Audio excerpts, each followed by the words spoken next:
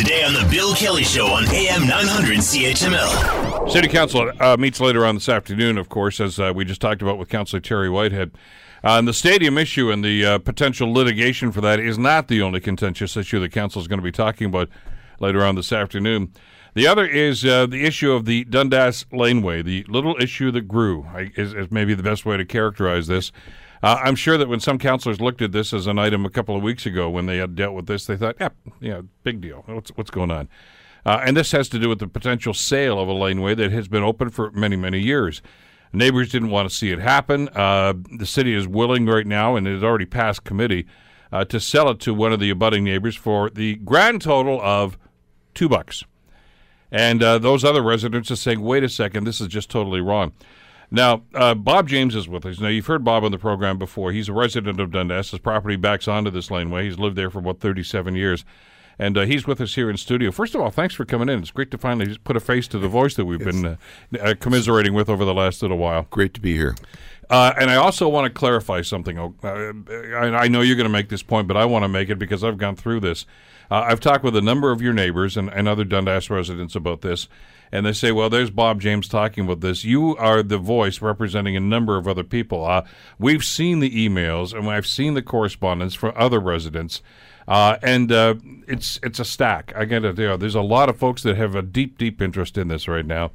So in as much as you're here speaking, you're speaking on behalf of an awful lot of other people in Dundas. Absolutely. Some of whom appeared at the meetings over the last couple of sessions when the committee tried to deal with this.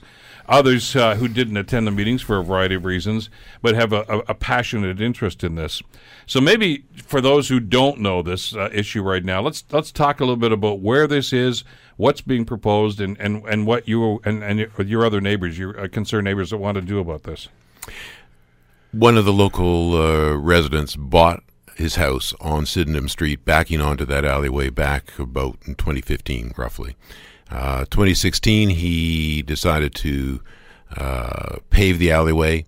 He then, a month later, put a fence up. He does not own the alleyway. He does not own the alleyway. This is a public laneway, has been a public laneway for 160 years, used by the residents of the neighborhood, as well as the people that back onto it. It's not used for cars anymore. It's been a pedestrian. How long is it, Bob? Oh, it's probably about 200 feet long. It's a block long. Yeah. It's a short block, but it's a block long. And we figure the area that he's looking at is roughly 1,200 square feet, and that's about half of it. So we're 2,400 to 3,000 square feet. At one time, it was used as a vehicular access. That doesn't happen anymore. Nope. It was about 15 years ago. It was narrowed so that cars can't go through there. Pedestrians, cyclists, people with strollers, joggers, people with dogs go through there. It's well used as a pedestrian throughway. And it's an access. In other words, from one residential area through to the other. Yep. As we talked about a couple of weeks ago, the irony among many that I find in this is that when they design neighborhoods now, newer neighborhoods in other areas, and just on Governor's Road in Dundas as one, right. Invariably they will build in these accesses, these alleyways, public laneways, yeah, public laneways. Yeah. Now that's not what this was. This goes back to the days of alleyways, and the city now wants these to be designated as what they call unassumed. In other words, they don't want to plow them, they don't want to look after them. They just think it's a waste of time and money to do this. I get that to a point.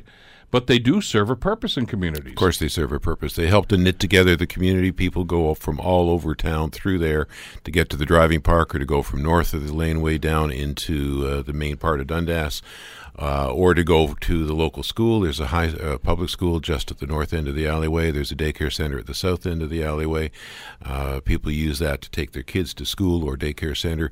It's well used. There's probably 30, 40 people use it every day. Now, we call it Dundas Driving Park, but anytime I've been there, which is often, by the way, as a kid, I used to go there almost once a week. Still love to go there just to kind of sit back and read a book for it, and I got an hour and a half or so. But it's also very heavily used by neighborhood residents, not just by people that drive to Dundas Driving Park. Right. There's a lot of pedestrian traffic there, and that's one of the access points for them to get to the park. Absolutely. And it's a safer access, and I think that's important to recognize. Safer than walking along Sydenham Street, which is the alternative.